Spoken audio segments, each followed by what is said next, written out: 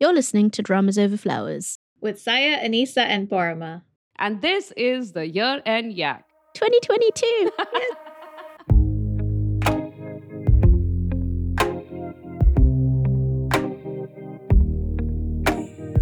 Hello, I'm Saya. I'm Anissa. And I am Parma. Welcome back, guys! Yay, we're back! We survived the last episode. I hope our listeners have also survived. Please don't be dead. We had a lot of fun recording that part, and I hope you all had fun listening to it. And now we're going to move on to our personal year in K-dramas.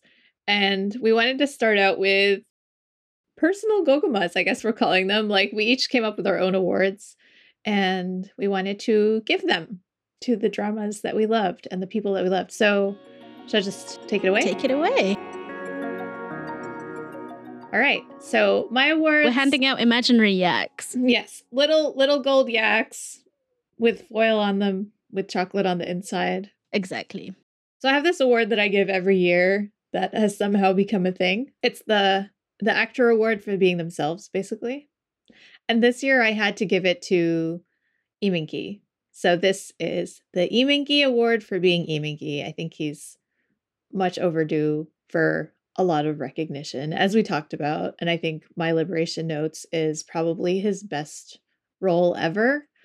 And I was telling these two that I was waiting to see what the audience Gogoma result would be, like, for the Top of Their Game award. And I really wanted it to be Kim Hye-soo or Kim Go-eun, because I feel like, I mean, I'm always here for women getting more attention and more like recognition for what they have done. But then also I was like, well, then Lee Min-ki, I can give him this award guilt-free without being like, why do you always give this award to a man? So for context, last year I gave it to An Bo-hyun, and the first year I gave it to Lee Jun-hyuk. Not that I regret giving those awards, but they have been all for men. Yes. So that's a very long explanation, but Lee Min-ki is amazing, and he really knocked my socks off this year. And I hope to see more amazing stuff from him. The next award that I wanted to give was Sight for Sore Hearts Award. And that's for Kim Woo-bin, because he's back on our TV screen. Back after so long. And Bless so good. him.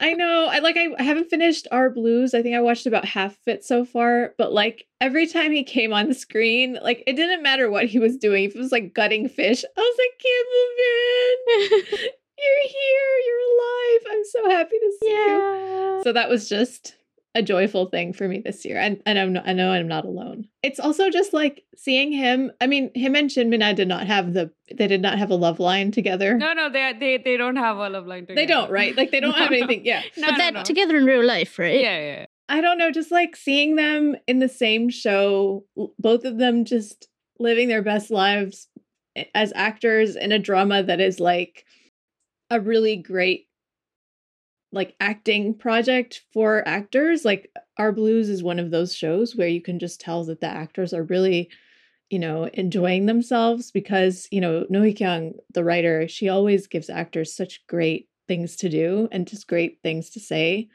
And she gives them such incredible roles to fill with their whole selves. And so like just seeing both of them in this happier time after knowing like what he has been through and what I'm sure she has been through also with like his cancer, and it just made me so happy. All our babies came back. Yeah. And then my last like Should I add a candidate to that list? Sure. Lee Jung-suk. Yeah, that's who I meant when I said all our babies came back. And he came back Yes. in such a good form too. Like, I mean, no Yeah, matter how man. you experienced the Big Mouth, whether you loved it or hated it, like this was a really good comeback vehicle. Like something that really He killed suited him. it. Yeah. I haven't watched Big Mouth yet, but I'm really glad to hear that, because I feel like it's been a while since he's done something that really had a lot of like oomph, Yeah. Don't you think that he kind of kills every role though? The drama is not always as good as he kill is. every role, but he doesn't always get a role that he deserves, Mm. That's exactly. Good point, Anissa. The last individual award I have is a completely shallow. I'm calling it Jin House Envy, or like real house envy.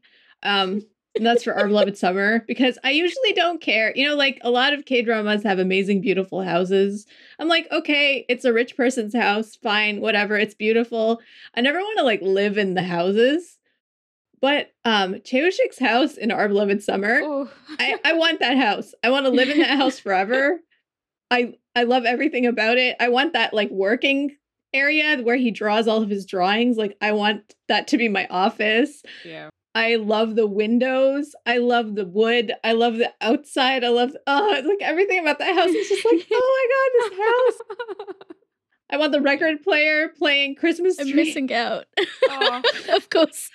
And the other thing is, like, also I have sweater envy because I loved all of his sweaters. Okay. Not the sweaters of the female characters, Chaeyoshik sweaters. I wanted all of them. They were beautiful and they looked very cozy. He's so cute. You know what's really funny is, you know, in Friendcation, where he sort of laments that people think he's cute, and he's like, I don't want to be cute. And like, sorry, Chaeyoshik, you are cute. I was thinking about this. Getting away from that. Yeah, I was thinking about this. Like, I binge watched like the last 6 episodes of that show, maybe last week, and I was thinking about that exact thing. About he was like, I don't want to be cute, and I was like, you know, maybe you should just accept your fate, because you're one of those people that's going to be cute until the day you die. Even when he's like an 80-year-old man, he's going to be even cuter by then. He will be the most adorable old man. So the next one is a joint award between me and Poroma. So this one, we call it the Most Unfulfilled Yearning Award. Oh my god. So this one we gave to Lee Ha-jun and Kim Go-eun in Little Women because the yearning was so intense and we got so little payoff for it. I mean, I rewatched that airport scene so many times. It's so sad. Like, why would you just give us so little after building it up like that? Like, why? But I was like, you know, you could show us like a fast forward from the future. The situation was difficult at the time, but like, we can have a 2-year, I mean, just be a regular K-drama. Show us what happens in 2 years. You know how you sit through like all of the end credits of a Marvel movie because you're like, well, you know, there'll be I sat through the entire end credit of the last episode hoping they just like surprise us with a short scene. With an epilogue. And now it's my turn. Okay, I have to start with this award, guys, because she held my heart throughout most of this year, pretty much, and continues to do so. Okay, you guys are fine. The award is Best Heartless Assassin with an Adorable Face. Is that a spoiler? I mean, no. I don't know because I haven't watched it. So. And the award goes to Jung So-min. Yay! Yay! Okay, you guys wouldn't get why it's such a huge thing because neither of you had the decency to watch Alchemy of Souls when I told you to. Wow, okay. Thanks, Poroma. I did watch one episode. I did not even watch a second. I apologize. I guess we can't be friends anymore by then. So Jung So-min was just absolutely perfect. I've always loved her in her all her previous works. I mean, with the exception of Playful Kiss, I suppose. Was that her? She was in that? Or was that I Suzy? don't think Wasn't that Suzy? No, that was her. That was Jung So-min. Right? That was the first time I saw her in a K-drama. It's one of her A earliest long roles. time ago. Yeah, but About like, time to let it go, though, Pete. I mean, yes, I suppose. I'm so sorry. But the smile has left your eyes.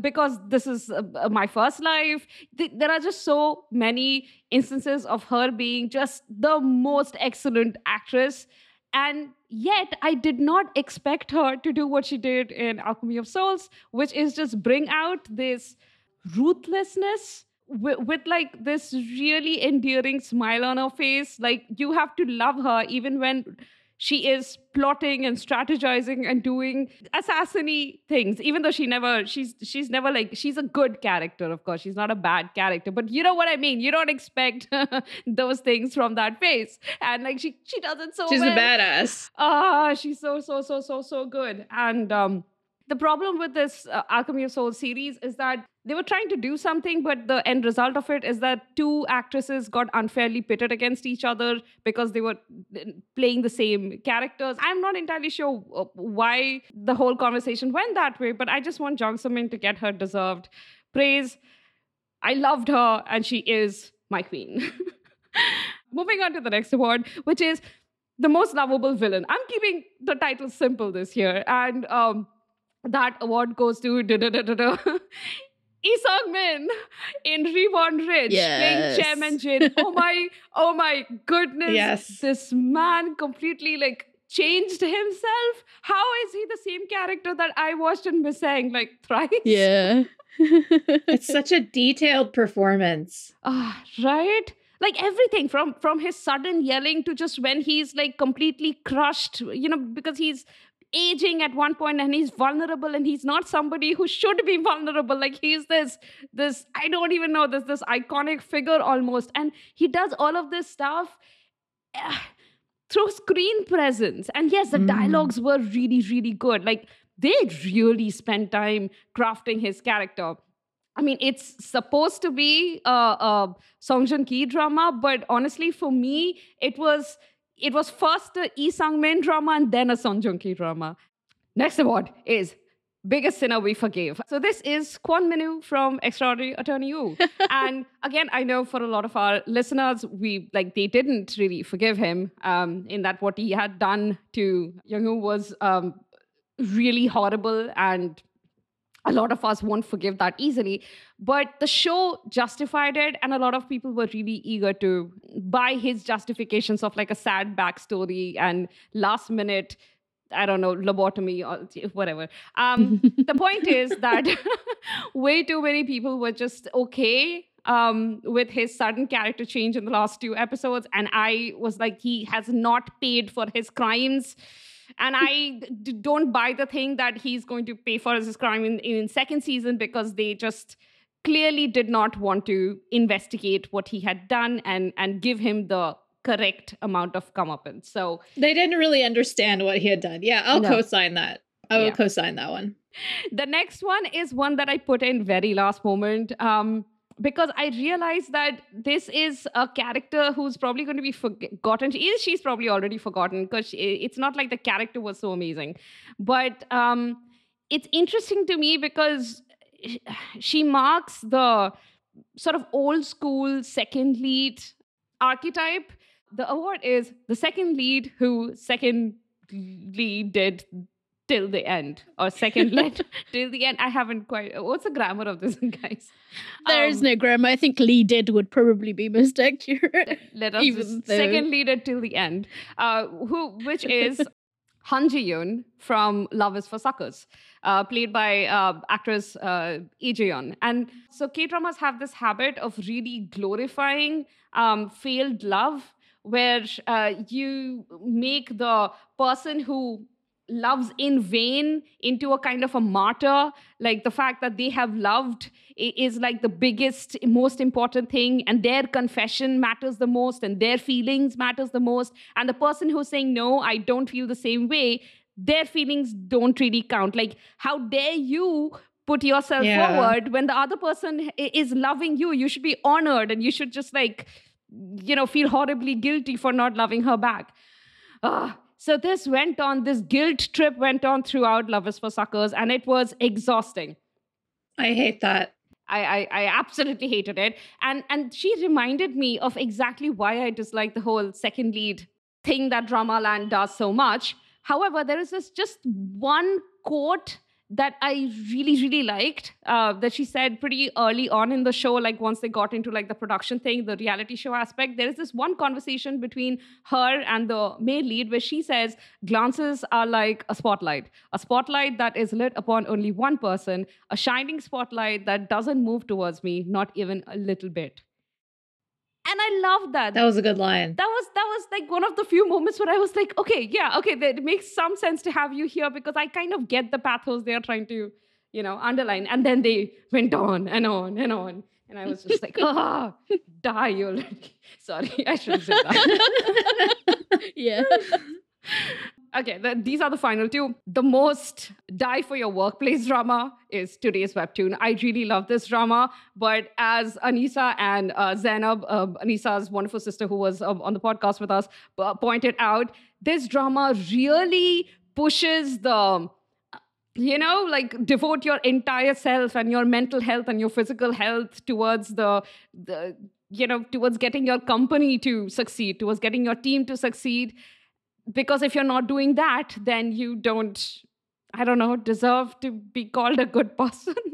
I don't know. It really, really strongly connects personal worth with how much you're contributing to the company's profits.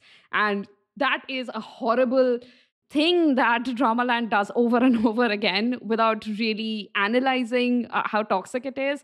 And despite loving today's webtoon so much, I have to admit that this was the most die for your workplace drama of the year. Yeah. All right. My final word is the OTP breakup I will defend to death. This is the hill I will die on this year. And that is Nahito and Baekhyun, as amazing as they were together. And I know, for a lot of people, this was the OTP for the year. Actually, we know that this was the OTP for the year. I think, isn't this the best OTP of the year in our polls? Anisa? No, in our polls, so the best OTP was between Nahito and Goyurim. Oh, Goyurim! Yeah. But there were a few people who also voted for Baekhyun and Nahito as well. But the most popular romantic one was from Alchemy of Souls. Good. Okay, then I'm satisfied. Our listeners know what's up. They know what's up. Nahito and Goyurim definitely were the OTP of the year. Tie in my head with Jang Soo-min and EJ Works characters in Alchemy of Souls. But the breakup at the end of 25-21 was one that I was really, really okay with. I know that's not what people wanted, but they had actually foreshadowed it pretty well. But also, it's one of the rare dramas which showed us that people can have the greatest love of their life and it cannot work out and they can still go on to live happy, fulfilled lives. I don't think Dramaland tells that story enough. And in this particular case, they did, and they did it so beautifully. And it's like a splendid memory, as it should be. So this is a breakup I understood, and I don't want that ending to change. So OTP breakup, I will defend to death. That's my final award. Yeah, I'm 100% with you. As much as I loved them, and I loved them a lot, I also feel like the case for why they needed to break up was extremely valid, and it hurt so good. It hurt so good. It was so good. Okay, I'll talk more about this in my section about the dramas that I watched this year. Oh, it's my turn. Yes, it is. With my measly handful of dramas, which somehow did keep me fed. So let's start with the ones that didn't feed me. So this is my 2 Netflix couldn't watch award, which is sort of like the TLDR of the awards. I've just noticed that my lists of awards all have 2 winners or losers, as the case may be, so indulge me. I already talked about this in the first part, but One Ordinary Day, it was too Netflix. I couldn't do it. And Glitch, also, it was too Netflix. I couldn't do it. I tried. I gave a really valiant effort for One Ordinary Day. It just got really... Can you explain what you mean by too Netflix? When they're sort of very dark, very cynical, very violent, very... all sorts of things. With One Ordinary Day, it was, what's his name? Kim Soo-hyun was arrested for a crime he didn't commit, as far as he knows. So it's a very sort of close, sort of microscopic look at all of the moments of him being in detention and then being interrogated and then the manipulation that he goes through at the hands of the investigators, the detectives, it felt too close to home. That was like too real in a really horrible way. It's sort of like, I guess, I don't know if this is an accurate description, but it's sort of how I feel. Is it's like one of those BBC, what do you call them? The prestige crime dramas that they do that everybody is watching. Like, The Bodyguard, which was so huge. And Yeah. like, of course we couldn't enjoy something like that. That's how it felt. Like, this drama was not made for someone like me. For the same reasons, basically. And Glitch was not the same as that, but it was that whole, you have that slightly uncomfortable feeling while you're watching it where you think, I thought I got away from this. Yeah, I was interested in the story, but it just felt like the dramas I was trying to get away from. Do you feel like some of the Netflix dramas are doing a lot of what we left like Western TV for? Pretty much. And so And even this if is they're doing it really well, it's not something that we really enjoy or want to watch. exactly like these dramas aren't made for the people who came to K-drama out of wanting to run away from that stuff in sort of, Western dramas. And yet I think they are picking up a new audience of people who Yes, never would yeah. have looked at K-drama Exactly, before. exactly. So, yeah. So this is for those audience who don't want to watch the K-dramas they think K-dramas are, the hysterical kimchi slapping soap opera types. Yeah. Which is also not the dramas that we enjoy watching. But they're also Yeah. not necessarily looking Yeah. for the kind of show we enjoy watching. Yeah, exactly. And it's that kind of enduring stereotype of, what is a Korean soap opera that all Mhm. of those lightweight women are watching, emotional lightweight women, because we're not Yeah. hard enough to watch, cynical, gritty dramas. And it's like, there's nothing wrong with my emotional retention. I mean, there is, but not in this way. This isn't what I want to watch. And this isn't what I seek to get out of TV. Like, the nutrition I need from the screen is not contained in this kind of story. Yeah. Yeah. So that was two Netflix couldn't watch. So it's not that I couldn't watch it, but it's definitely too Netflix. And I kind of like partially cringed through to the ending, which was The Fabulous, which I just finished yesterday. Oh, is it too Netflix? Oh, I'm sad because I love In Chaser small Bin. parts, but it's not so much that it's still K-drama. It's based in Seoul. It's a fashion industry in Seoul. So there are plenty of things to love, but there are elements that are absolutely picked wholesale from Western fashion industry movies and TV shows, which Is it very like The Devil Wears Prada? It's not Or very is it like, not? but it's absolutely same genre. But the thing Okay. is, where But that was a Devil good film. That's the thing. Where Devil Wears Prada actually like told the entire story. If it started a thread, it ended it. This is like a lighter copy of that thing. What they did really well with this. I don't want to get into a review of this drama, but like the friendship aspect was really good in The Fabulous. But like the fashion industry aspect was like they are trying to copy Western stories based in the same high fashion Emily in Paris-ish space. Oh, And that okay. does not Oh. land that well. Like it's not emotionally resonant. And I was like, well, this is because this is too Netflix. And it is. It's like an Yeah. 8-episode Yeah, see, fully dropped on the same day Netflix series. right. This is it, isn't it? Often when we say to Netflix, we also mean it doesn't have that emotional core that we really expect from K-dramas. Like that very central emotional story. And yeah, that's it. That is it. DP is a show that could only have been made on Netflix. Oh, agreed. Yeah. Yeah.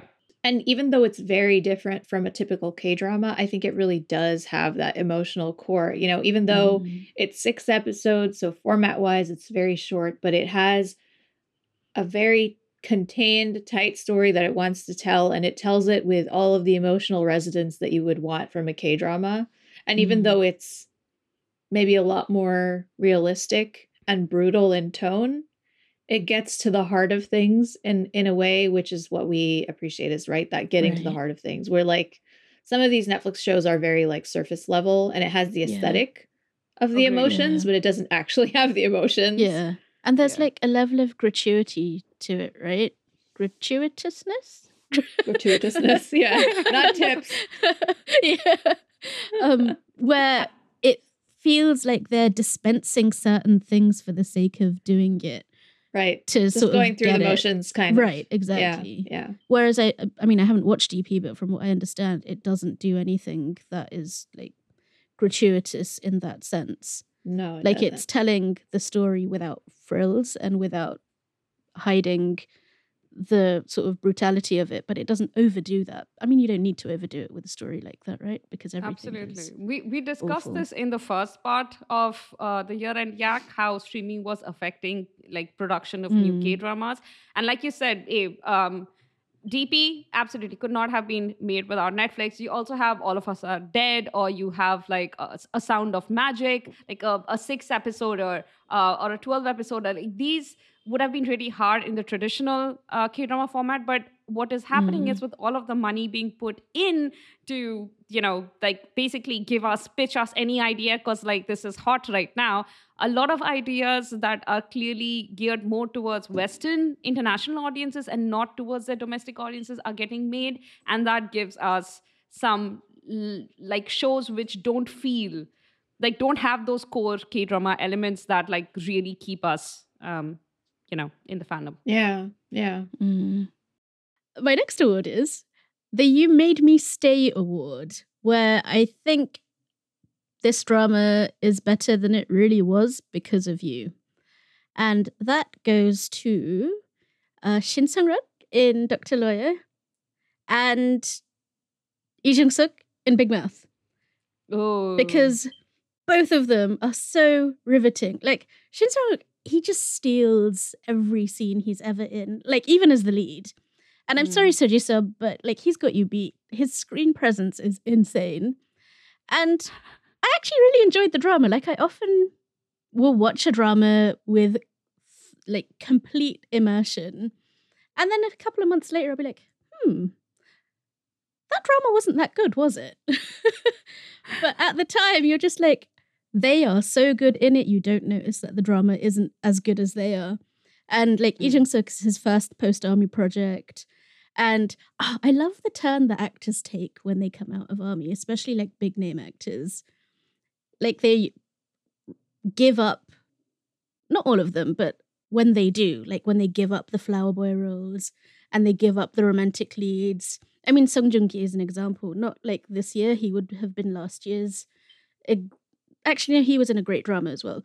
But you know, when they just sort of take a turn and they level up in their acting, what Lee Jung-suk did in Big Mouth is he took that sort of dark, ambiguous turn as well. And he's always been good at that. But he never really got a role that really played on it. And this time he did. And I want to see this Lee Jung-suk more all the time. Dark Lee Jung-suk is best Lee Jung-suk. But he also has to have a marshmallow core.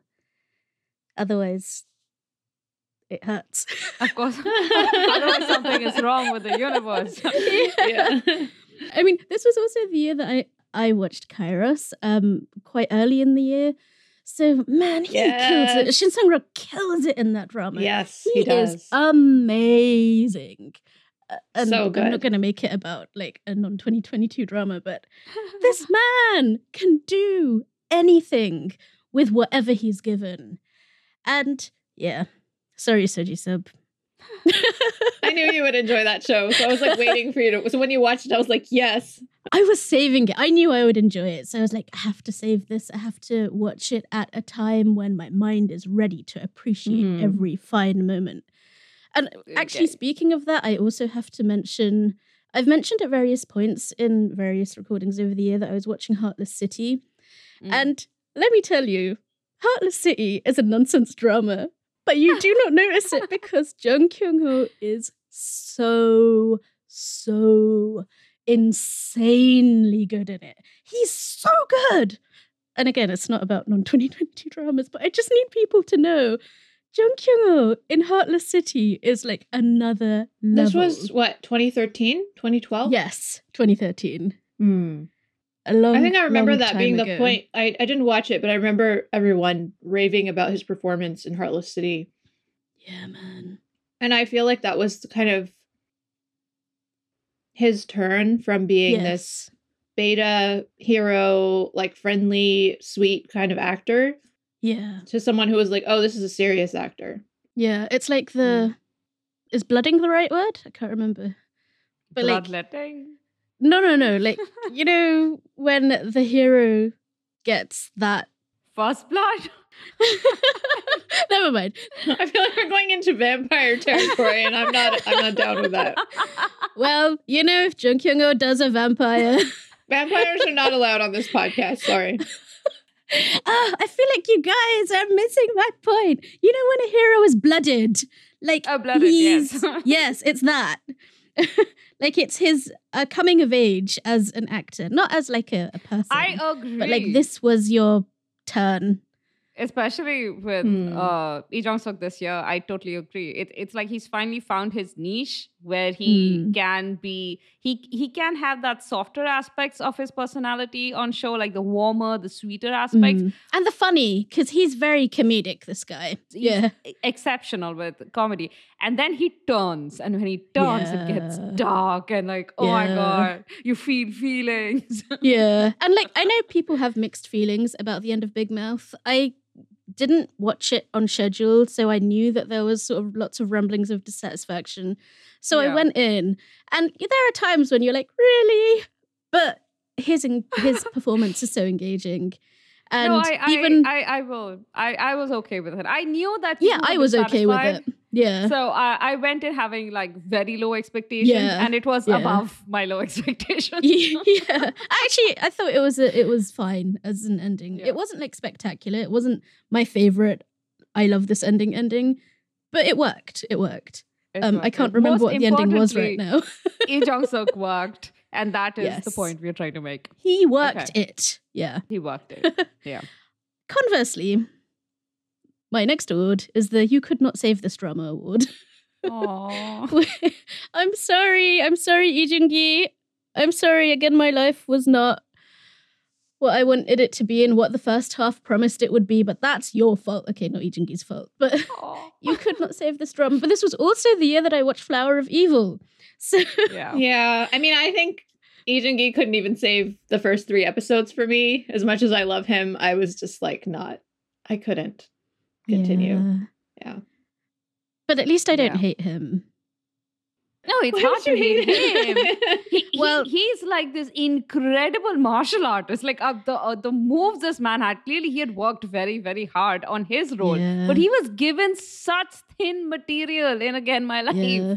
Like they just wouldn't let his arc, mature. Yeah. Even the dialogue, man. I was like, Lee Jung-gi, you deserve better than this. Like, what is this dialogue that I mean, he was selling it because he's him, but I just felt sad. But I don't think he's had a spectacular drama since like 2 weeks. But hey, you know what? This was Ji Chang-wook's year. He finally had a comeback with multiple, huge...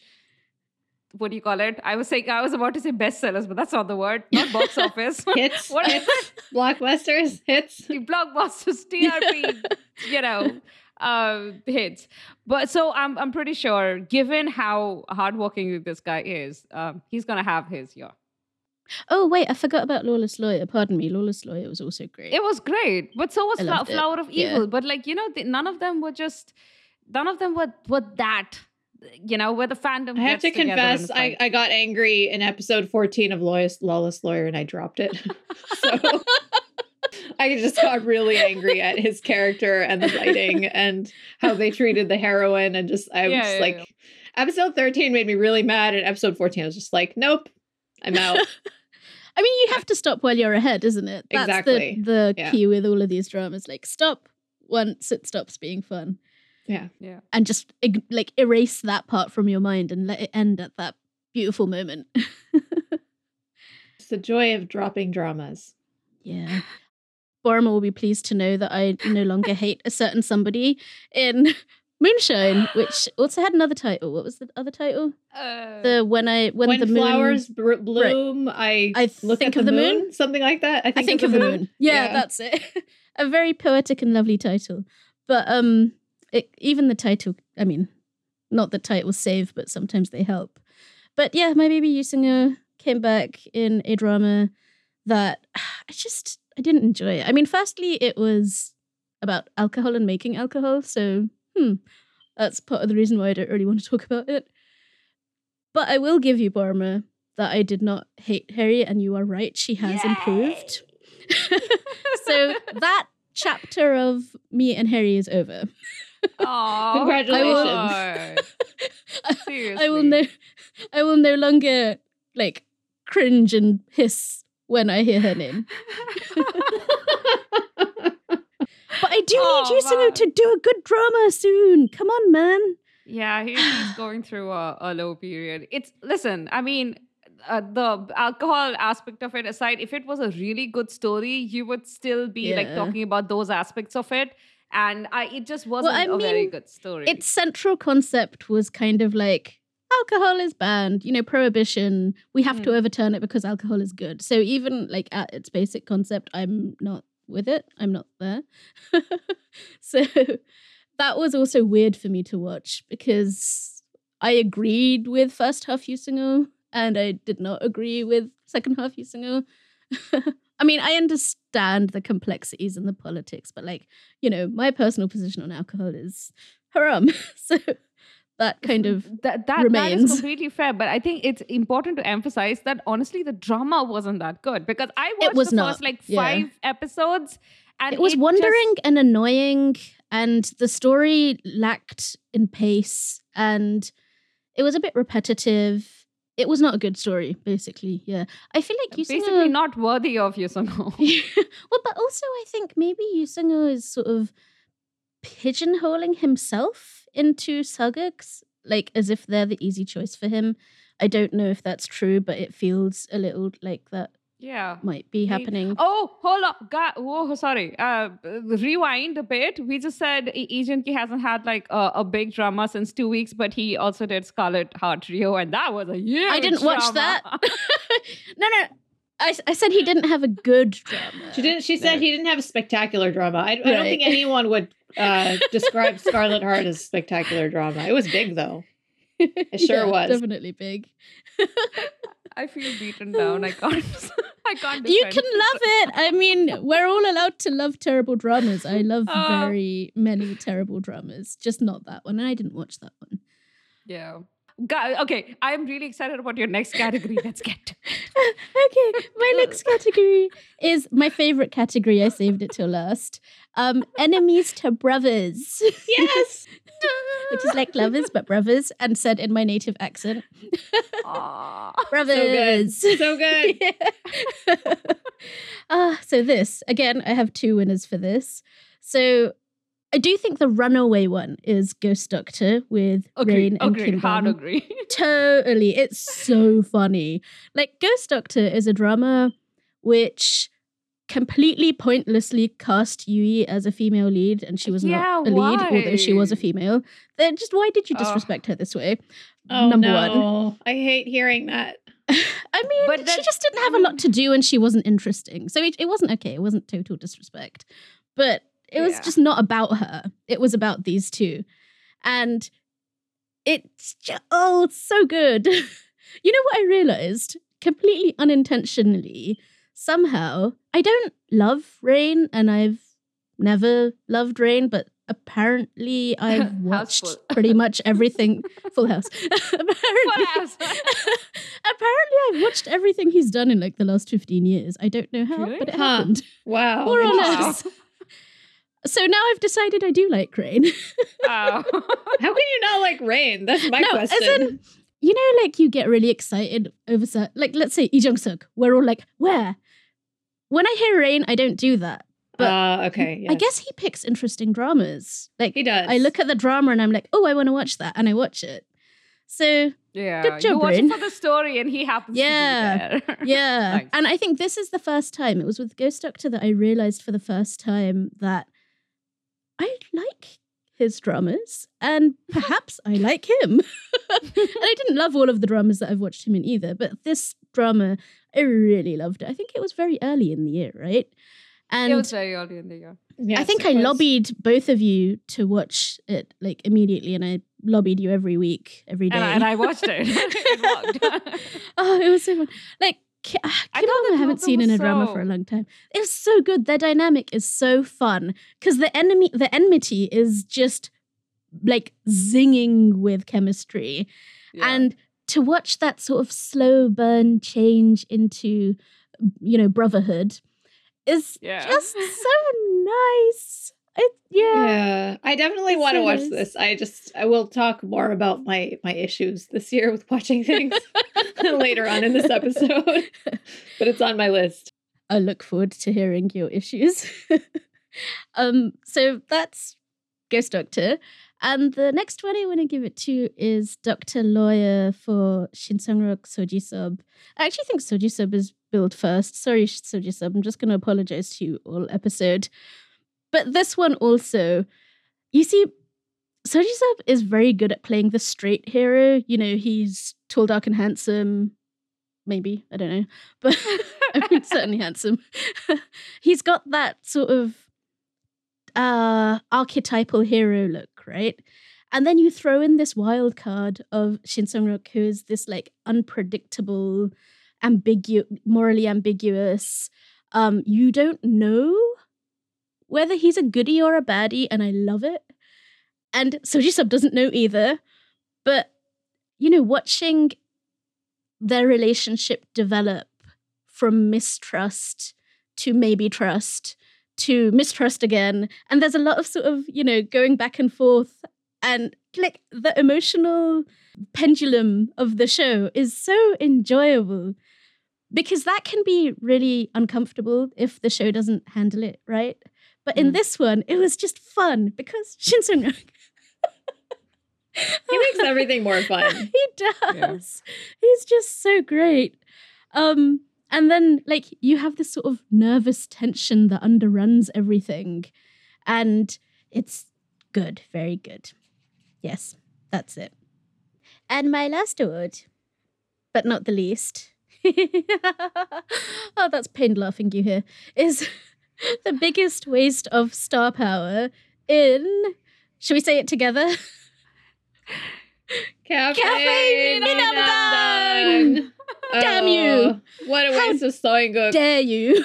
Yes. Uh, What a waste of Soinguk indeed. Like, especially because Soinguk was like all in. He's like, you want me to play this ridiculous genius conman profiler he person? did his best. I will do it. But like, Yeah. oh, Oh, his performance, again, it's that case of the star couldn't save the show as well, because he's so funny in the first episode. Like, I watched, I think, 4 episodes, and before I realized I just couldn't. He's so great. The man is a chameleon. He can do Oh. anything. And then you had Kwak Shiang, who was totally transformed. Like, how good was his transformation into this sort of bumbling, dopey, I can't remember what his job was. And I realized Oh Yeon-seo is not a good actress. Sorry, Oh no, Yeon-seo. she is. She is a good actress. She is a good was the actress. worst- This was the This- worst version. Like, they I don't could have, like, they just know. killed her character. Trust me, she's a good. Watch Mad for Each Other. First If 12 you episodes. say Right, so. Elisa? It ends at 12. Right? Watch the first 9 episodes of Mad for 9, Each Other 9. and then pretend that it's over and there's no more to be seen. yeah. Yeah. Okay. 8 or Yeah, 9. they did- That's what you they- should stop. Okay. They did completely... It was her character that took me out of the show the worst. Her character And- was written so inconsistently that I was like, what do you even want? Like, who are you? Mm. Like, what is your deal? And I don't, that's definitely down to the writing and not her acting Yeah. because I also Who- found who would- her acting distracting. So I don't... Maybe Maybe it that's was how she was your mileage directed? may vary thing. yeah. Could be.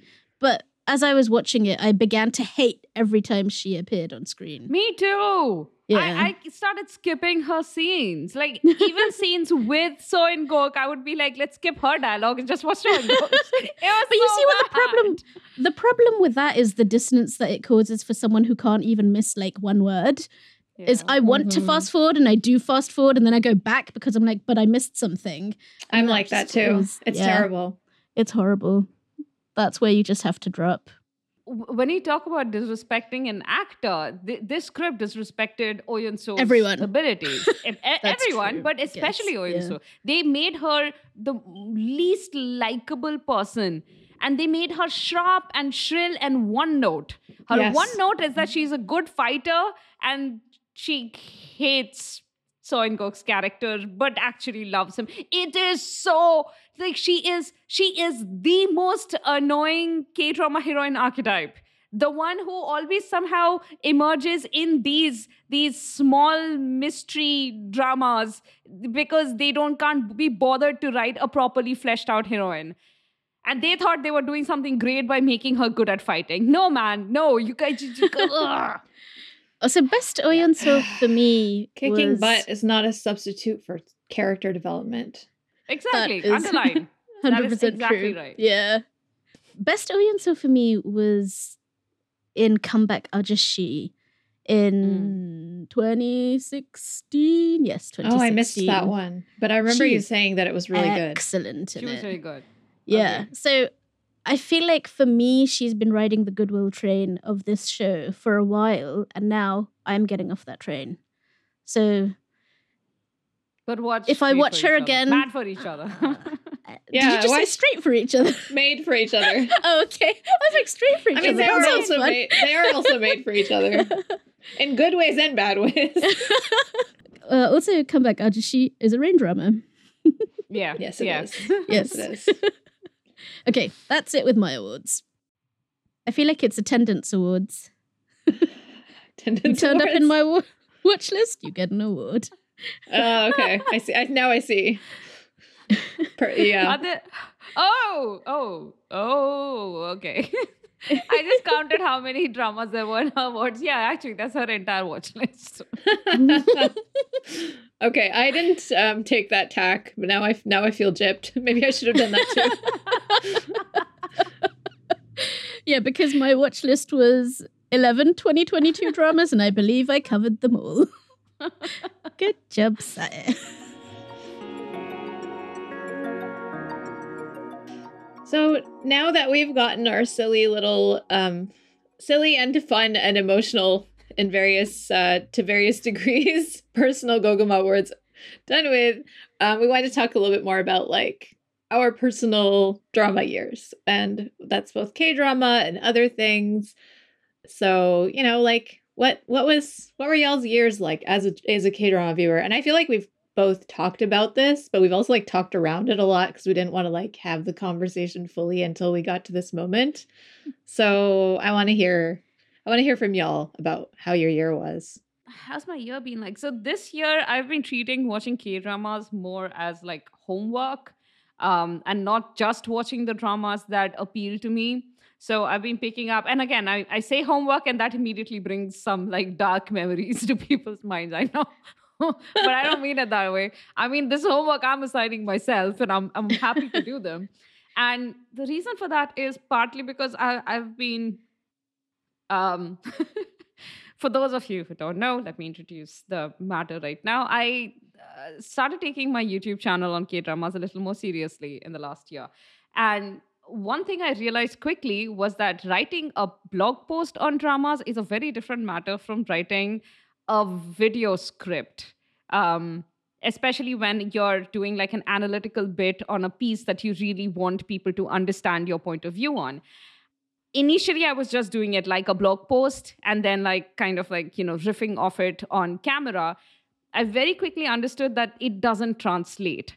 I may have understood it, but I didn't know how to improve my writing. Yeah. So what I started doing was that I would see the dramas that are coming out, and dramas with like good writers, that has like a good cast behind it, basically dramas with potential. And I decided I'm going to try and watch as many of these as I can, because watching more dramas are going to, you know, make me have more thoughts on said dramas, and I can practice the craft of analysis. So I wrote quite a few Twitter threads this year, inspired by all Excellent of them watching. Twitter threads.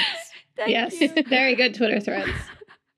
So how my drama year was is different from how it has been till 2021, because this year I was approaching it more as a study of Dramaland than I have ever before. Even when I was recapping for Drama Beans, I never really looked at Dramaland as something that requires extra dedication from me. It's just like a thing that I did that was like a byproduct of me watching dramas. And even when I was given dramas that I wouldn't ordinarily take up, it was still something like, it wasn't very hard for me to get into a drama, because at that time I was still relatively new to Dramaland, just a few years in, so there was plenty for me to watch and figure out what my taste was like. Now though, watching dramas that I don't instinctively get drawn to, that's harder for me now. I have become very fixed in my tastes. Like, I like my sci-fis. I like my light romance slice of lives. I like funny office dramas, but I would not have watched the number of dramas, or the diversity, like the range of stories that I watched this year, if left just to my own devices. So that's how my year went. So I completed 26 dramas. I am currently still watching 19 that I'm reluctant to drop. These are all 2022 dramas? These are all 2022 dramas. Okay. I have conclusively dropped. Like, I'm determined never to go back to 7 dramas. But some of those 19 are eventually going to end up on that list too, probably. Some of those, yes. But I'm not in a place where I can commit to like really kicking them off the list right now. It's like backburnered, right? Yeah, exactly. Yeah. I kind of feel like that way about Love is for Suckers. I'm like not fully willing to drop it, but I also know that like everyone is, I've heard It doesn't get better is what I've heard. Yeah. So for me, I had a very different drama year in that, well, I definitely didn't watch 26 dramas. I only finished 10 shows, and I am currently watching 4, and I dropped 9. So that kind of gives you an idea of like, I just had such a hard time staying with anything this year. And I just had a hard time watching dramas in general. And I think it wasn't that I was watching a lot of non-Korean things. I just wasn't watching very many things. And I think that's like down to I started a full-time 9-to-5 job in November of 2021 that was using the same creative energy that I used for this job. I guess this is not really a job, but like at Except the time we were making dramas over flowers. We were, Saya and I were also doing Muslim in Plain Sight, which was like in full-on production mode when I started my new job. My job is also to be a podcast producer, and I was given way too much work to do in the beginning because it was my first time doing this kind of job. Like, I've always been a freelance. I mean, I had a boss like when I was doing work study in college, but like that doesn't really count. And so it took me a while to like learn how to manage saying no when I had too much on my plate. Like I really didn't understand how to do that at first, and I worked way too hard on too many like there was a time when I was working on 4 shows. In addition to the other 2. You're right. So 6. But I didn't, and even if like time-wise you're working the same 40 hours a week, but like in order to switch your whole brain into a different mode, like to a new show, it takes so much more creative energy than if you're spending those 40 hours on one thing. And so I think I was feeling a lot of burnout, especially like early in 2021. I had also just finished like a first draft of a memoir that kind of inspired Muslim in Plain Sight, that was like rehashing a lot of trauma that I hadn't really dealt with. And so like I was in a really difficult emotional place for the first half of the year. And so I think like all of that combined with the fact that like now I'm spending 8 hours a day in front of a screen just made me not really feel motivated to watch dramas for fun, even though like I started Our Beloved Summer in December of 2021, literally finished it a week ago. It took me a year to watch that. Yay! I started 25-21 when it came out in, was it like June? I finished it last night. So like, and those were my, spoiler alert, like those were the two shows that I loved the most this year. And I feel like even things that I really loved, I had a hard time finishing them. Yeah. And I don't know. I don't know if it's like, in addition to all of what I mentioned, maybe it's also just like pandemic related exhaustion. I don't know. So anyway, I'm going to talk about like what was important to me, or like what kind of stood out to me this year in more detail. But that's kind of how my K-drama year went. And another thing is, like, I usually, when I'm feeling really tired and kind of not in the mood for dramas, I watch a lot of variety. But this year I also didn't watch variety. I just was like media'd out. Don't worry, we made up for it for you. Yeah. I was like, like how a toddler gets like overstimulated with too much screen time? That's how I felt. Yeah. Oh. Yeah. Now I'm imagining like a tiny chibi Anissa. Aww. Yeah. What about you, Saya? How was your year? My year was weird. I'll tell you what's at the top of my list of my notes to talk about. Less murder this year. Why? So I guess the first thing I want to say is that like this was the year that saw my 10th K-drama anniversary. And well, we celebrate things like that. I want to thank my sisters and everywhere else. Yeah. So here's a thing that I have with things that I'm really interested in and that I have fixations on. I have noticed, and I've lived long enough to notice this as a 10-year pattern, that I had a really hard time beginning dramas that I knew I wanted to watch. I just couldn't get to them. Like, this is the year also that Good Detective Season 2 aired, and I love Good Detective. I haven't watched it. I'm actually legitimately surprised by that, because I was expecting you to talk about it today. No, I mean, I'm looking forward to it, and I've heard that it's as good as the first season, and I'm excited for it. And I sat down and I actually started it and I got really into it. But it was also the case of, like, I think, how did I get derailed from that?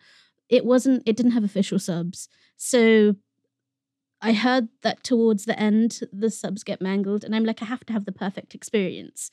So I will wait until, there are perfect subs.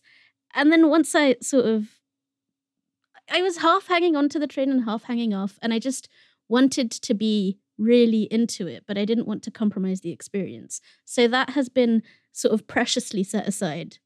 So for people who've watched it and loved it, I hope, and remember that I also loved the first season, I have not forgotten about it. It is there. But the other thing I realized that I do, also a pattern, definitely did it last year, definitely did it this year, and I'm pretty sure I've done it every year since we've had the podcast. There's, you have that mad rush that sort of as autumn comes in and we start thinking about our year-end stuff. And then we start looking at our watch lists and thinking, oh, we want to talk about this, we want to talk about that. But I haven't watched it. How can I talk about it? So then you start cramming like you cram for an exam, and you cram all the dramas in that you can. And I have to say that 2022 in K-Drama Land, I gave up on you. I did just give up, which I've never done before. So I didn't have that this year. But what I did have is a sort of a hangover from the year before. I spent the early part of the year actually just watching all the dramas that I planned to watch last year, and I just couldn't make it. And that was all of the thrillers. Like I watched like Nobody Knows. I finished off Happiness. I watched Devil Judge. I finished off Doom at Your Service. I watched Melancholia. I watched all sorts of random things. Wow. Yeah.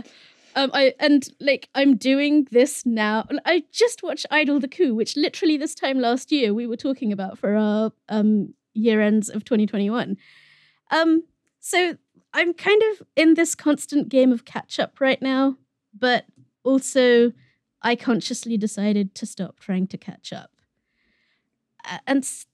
So 2022 is a bit of a, what do you call it? Like, I decided to close shop and go home. I don't know about, like, I don't know how it works for you, Anissa, when like Ramadan comes up. That always makes a big break in my drama watching. Like, if I'm in the middle of something in Ramadan and it's not riveting enough for me to watch it through Ramadan, it will get backburnered.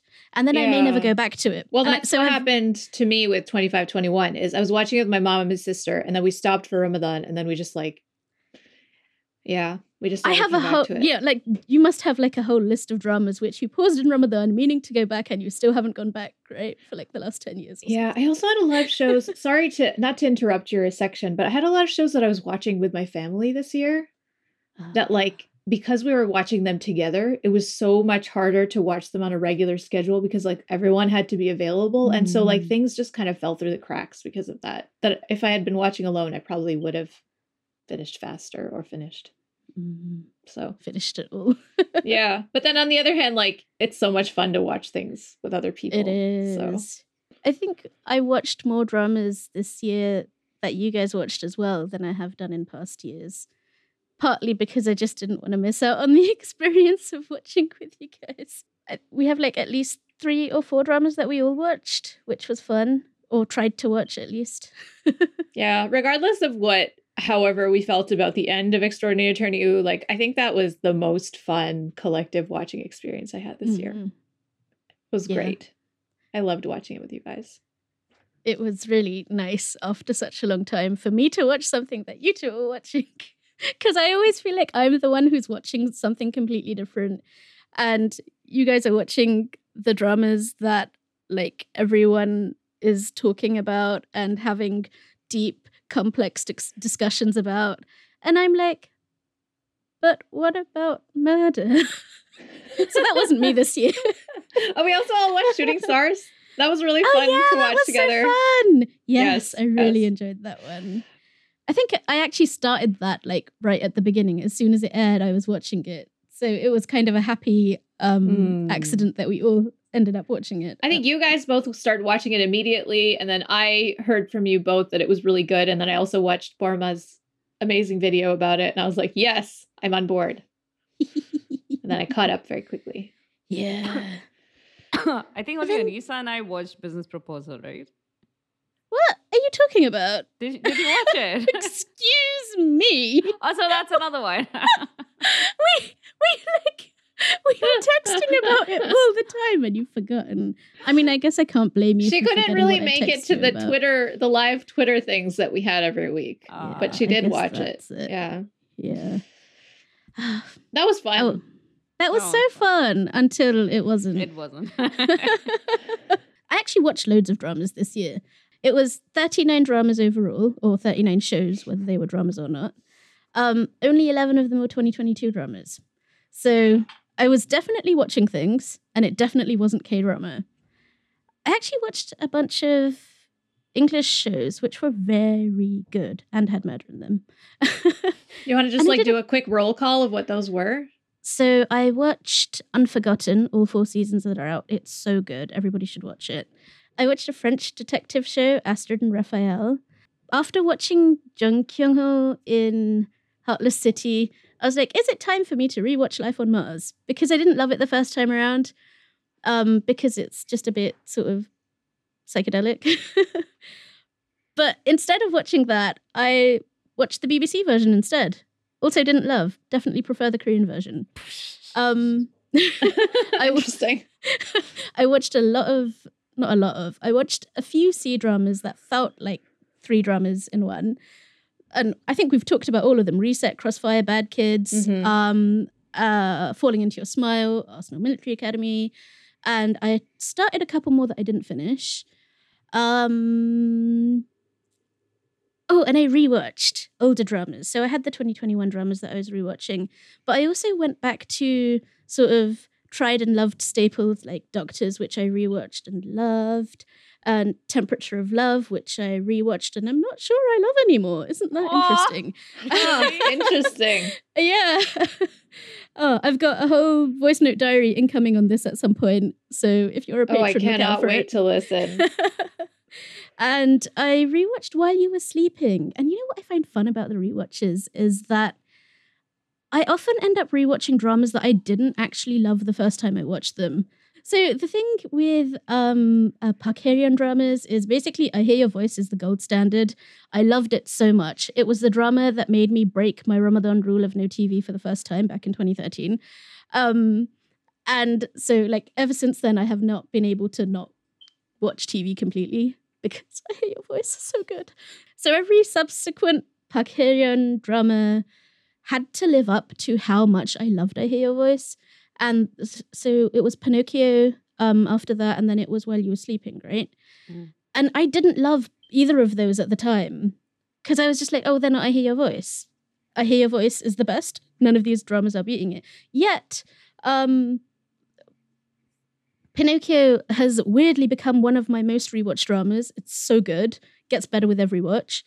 And While You Were Sleeping, I genuinely did not expect to rewatch ever again because, like, I didn't love it so much that I no longer have it. And I had to, like, go and look it up and everything all over again. But my sister was watching it. And so I was like, okay, let's see what she's watching. And it was really good. It was it's good. Jung Oh Hae-in, my God. yeah. And of course, like, Lee Jung-suk is great. And I really like Susie in Parkerian dramas. I know that everybody doesn't love her, but I really liked her in I this. don't understand why she gets the hate that she does, because I think she's an excellent actress. Maybe we didn't watch her bad dramas. What was it? Which drama was that? Dream High 2, maybe? Was she in that? I don't know. Everybody was She in was that. in Dream High IU was 1. in that. Oh, she's not into... Oh, right, okay. Yeah, I mean... Yeah, I don't hate her. I actually really like her.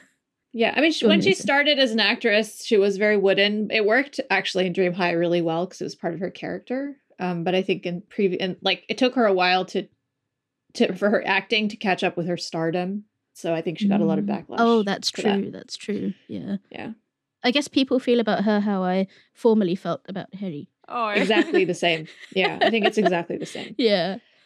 It was a year where I think I needed my dramas to give me a hug. So, Oh. you know, you have this sort of like an ennui bordering on malaise, which was getting stronger as the year went on. And so when Friendcation landed in my lap, that was like game over for all of 2022.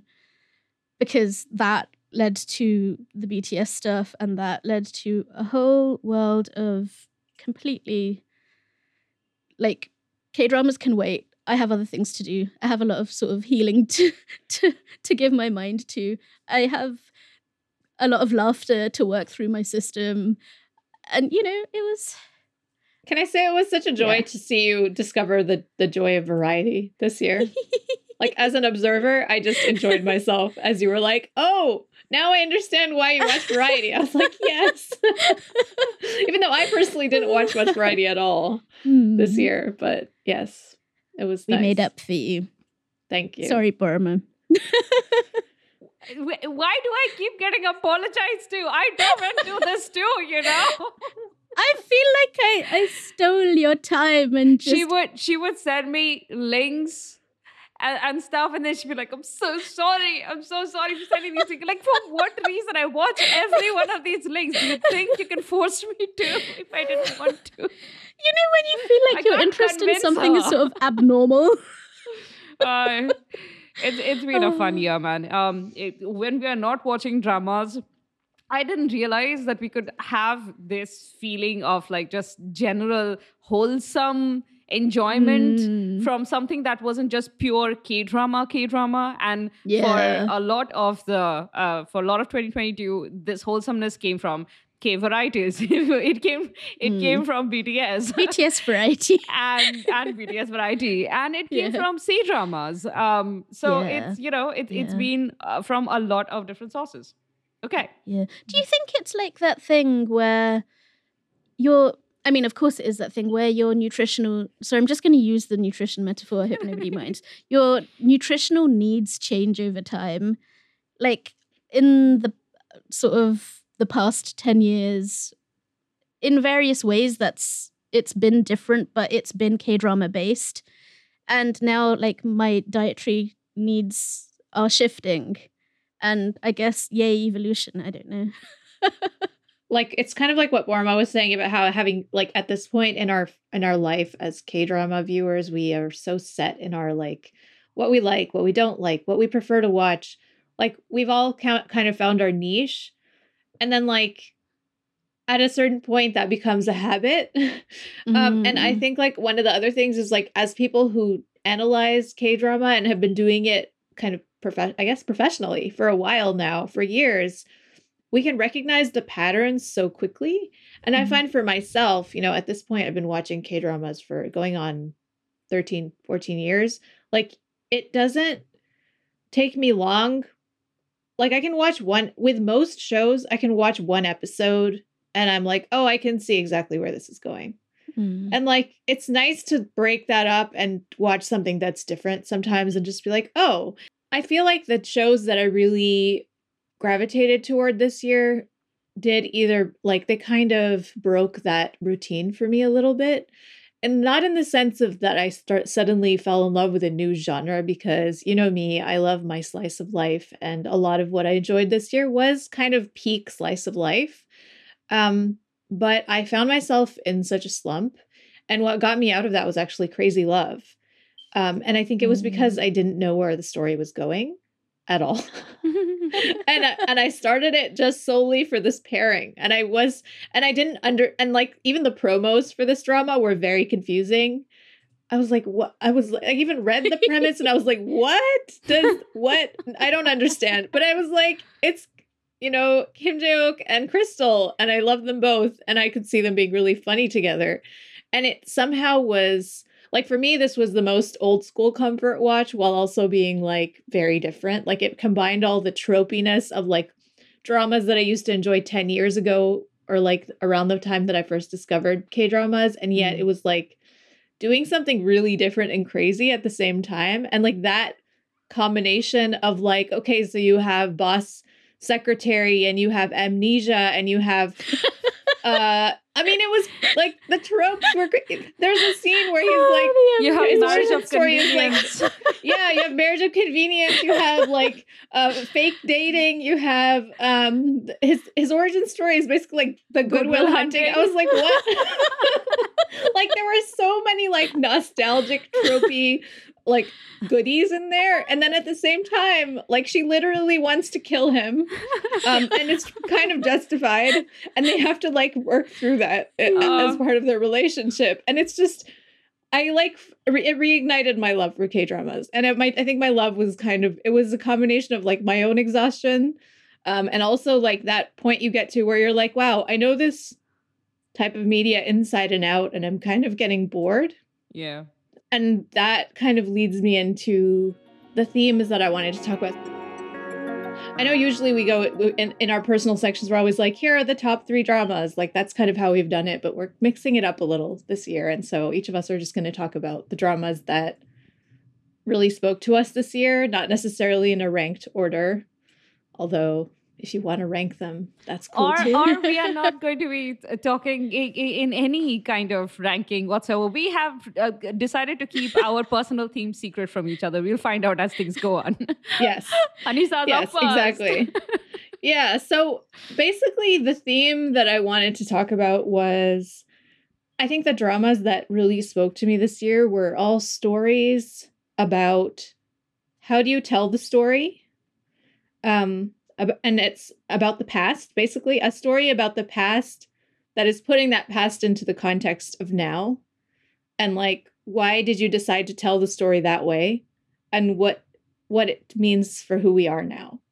And I know that's like a very confusing way of describing it, but what I mean is all of these dramas had some sort of different kind of framing device or format or storytelling method that was always about who were we back then and who are we now, and how do we reconcile what has changed and how do we want our future to be?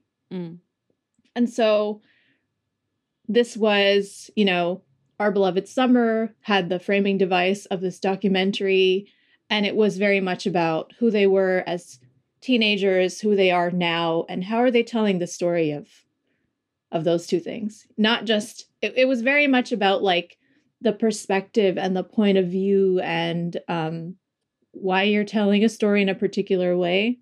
So with Our Beloved Summer, for example, there's this conversation that happens between the character played by Kim Sung-cho, Kim Ji-young, who is the best friend of Cheo-shuk's Cheung character.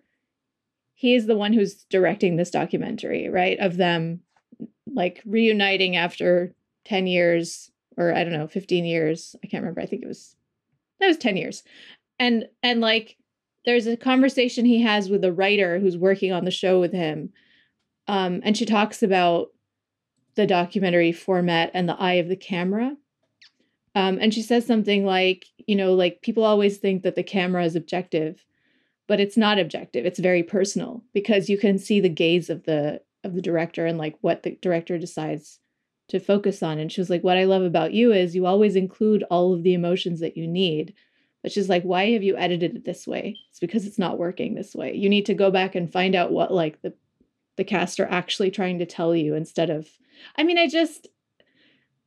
it was such a smart conversation about storytelling, but at the same time, it's also such a smart conversation about life because it's, you know, like all of us have all the information and yet we sort of decide what to focus on and make important to our own story and like what we've like kind of decided is going to be representative of who we are and what we're going to like throw away and kind of leave quote unquote on the cutting room floor in terms of like our own narrative. And so like I thought Our Beloved Summer was a really good exploration of that.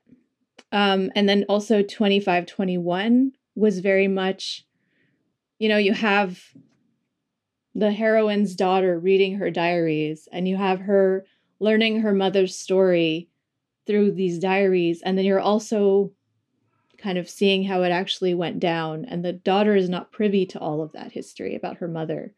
But we as viewers get to see a lot more of that. And it's, you know, in the end, Nahido, like in the present, has to sort of say goodbye to a certain, or like reconcile something about, or like put an end to that narrative about her youth in a way that was, I found really beautiful. And then you have, you know, I didn't finish Our Blues. I plan to finish it, but you know, like that was more of an anthology type of format, which I don't usually enjoy that much. Yeah. But I really loved how you have this, it took the concept of an ensemble drama to like its kind of it like took it to the end where you, instead of having, you know, you just don't have main characters at all. Like there are no leads really. You just move from, you know, person to person, relationship to, but they're all loosely interconnected. So you still get the feeling of an ensemble drama. And it's again, that sort of, it really brings home this idea that I've always loved the most about slice of life dramas, where like the best ones make you feel like the people are real people. They're not characters. And like in all of these shows, I didn't think of these people as characters. They were like real to me. And they like live in my heart now. And in Our Blues, you got this, you know, you have people who all know each other, but they don't know everything about each other. And so like you get like an incomplete picture.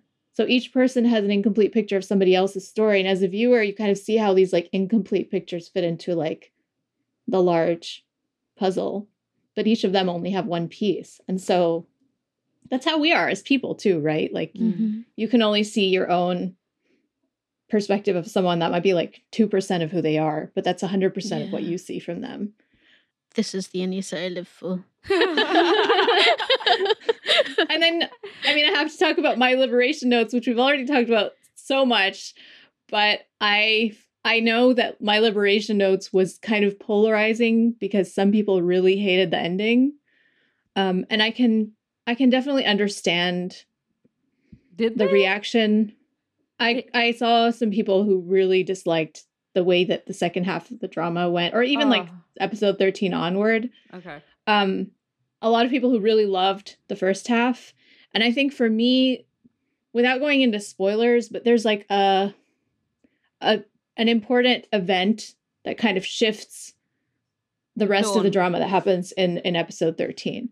Yeah. And I think like what I really loved about this writer's choice to do what they did, and this is the Maya Joshi writer, by the way. Oh. And what she did there was, I think she made the really bold choice to give consequences in a way that really deliberately overturned a K-drama trope that we like never really think about too much, which is the breakup and the separation. And usually what happens is the main couple breaks up, 2 years pass, or a year passes, or whatever, a month passes. They both do their separate healing or processing or like whatever needs to happen. It serves as a symbolic kind of language for them being able to like overcome obstacles in their relationship. They get back together, all is forgiven, and they're fine, and they have a happy ending. And in this case, the lead couple, I mean, I guess it was an ensemble drama, but I think it was basically the lead couple. They break up. They spend a year apart. And then when the one of them who needed, I mean, the male lead, basically, he needed to get his head on straight. He comes back. But there has been like a lot of stuff that happened in that year. And so like there were consequences for that separation, and he wasn't there. And then they have to deal with that separation. You know what I mean? Like I feel like that's what would happen in real life. You can't just like leave someone and expect them to like remain in stasis for 2 years, and then when you're ready to like be with them again, Which in Dramaland, they've just been waiting for you this whole time. You know, nothing has changed. They're available. They're ready to welcome you back. I mean, and that stasis is so typical of Dramaland, right? Yes. And I loved that this writer was like, actually, what if a really big tragic thing happened in your family while that person was swanning off, like finding himself. And then he came back and you're like, you know, like now this is what we have to deal with. Yeah. I thought that was a really bold choice. I think like the endings that everyone got were really appropriate to like who we knew for them as characters. I thought it was just, I mean, I just loved that. But yeah, so for that one also, there was like this deliberate overturning of a storytelling staple that I really enjoyed. We should just like mention it because she is incredible. The writer is Park Hae-young. Yeah. Apologies for forgetting her. No, we always forget writer names, but that is okay. We will look them up and we will try our best to put the names in when we can. I also really enjoyed Pachinko for the same reason, because Pachinko is a book that I read and really enjoyed, and I've done a lot of, like I did a seminar on it during grad school. Like it's a story I've thought about a lot. Season 1 of Pachinko, I mean, it doesn't really take you very far into the story. I think there's going to be 4 seasons in total, but I think they did something really smart with the format. So the book is told in a chronological order, and the story takes you from the 1910, 20s, all the way to, I think, like the 80s or the 90s. And in this TV show, you were simultaneously watching the 80s timeline and the 1920s timeline. And I think that gave the story a kind of poignancy and like, I don't know, it just made it so much better, because you're sort of seeing, there's like this tension in seeing how people ended up in the future. And then because the story is so much about like the wounds of the past and the like sort of intergenerational trauma and how that changes your family and how you deal with, you know, this kind of unspoken grief that a lot of times is so difficult that you can't even talk about it, especially not with your children and your grandchildren. And so juxtaposing those two time periods was so smartly done. And I think it like elevated the book. And because the book I thought was good, but not great. And I think the drama was great. And of course, like all of these shows that I talked about, like incredible writing, incredible, like they're like at the top of their game in every way. And I don't have time to go into the individual. I mean, I had like pages of notes about all these shows, but I don't think we have time for that. But, you know, the casts were amazing. The writing was incredible. The directing, the music. Oh my God, the music. Yeah, but this was kind of the overarching theme that I wanted to kind of frame everything under. And I don't know how Little Women fits into this, but I also really enjoyed Little Women, so I just want to give it a shout out. It doesn't have to fit. It doesn't have to fit. I just really loved it. It was great. Yeah, I think the only complaint I had about it was the way that they dealt with the Vietnam War story, which was, a lot of people have talked about online what was problematic about that, and that was really unfortunate. But other than that, I thought it was nearly perfect show. I think the Little Women fits perfectly. I mean, given the costumes, which are like direct throwbacks to like a Victorian era without ever looking old. It's just like, oh my God, it's got such a vibe. That show is so gorgeously like framed and staged. Like the cinematography also in all of these shows was just beautiful. Yeah. Like that's also another show where they're looking back at the past and like the wounds of the past and how it's like, you know, the legacy of how that's hurting us even now. And I wonder if, like, we talked in trends about how there's like a general trend of like less speculative sci-fi murdery type shows and a lot more of these, you know, melodramas, slice of life, healing type dramas. And like, I wonder if this is also like us trying to process the grief and the pain of, you know, the pandemic, and now that we've had a little bit more time. I don't know. Yeah. Probably. Yeah. And the biggest example of that would be Tomorrow, which looks back and deals with grief of yesterday and how people can deal with that today. It's just, yeah, absolutely. That this was the year for that. Yeah. Talking about it without talking about it. Oh, and like in 25-21, it's happening during the pandemic, right? Like all of the scenes that happen in present day, they're all wearing masks. They're having to go through these like COVID temperature checkpoints. Like there is a very explicit element of that nostalgia for the 90s and early 2000s being like that we didn't have to do that, you know? Yeah. Yeah. I go next. And yay! I already told you guys that this year, the thing hovering over all of my drama watching was me trying to understand my skill set when it comes to writing about dramas. In my segment, what I want to talk about are a few dramas that I made videos on last year because they moved me that much, and I finally got my butt off the chair and actually got working on the script, shooting, and editing. I can get stalled, honestly, at any part of that process, and the video would never come out. So the in order of dramas that like really got me to commit to the whole process, the first one would be when Yumi Cells, like Yumi Cell 2, when I knew it was going to come out, and I was really excited about it, but also really unsure how having Jin Young and not An Bo-young as the male lead was going to pan out. Like, I was really looking forward to the second season, but I was also really scared that I was going to end up disliking Jin Young's character so much right off the bat. And then I watched the first, I think, 5 or 6 episodes, and I realized how smart it was to have divided the 2 seasons, like putting a good 6-7 months between the release of the first and second season.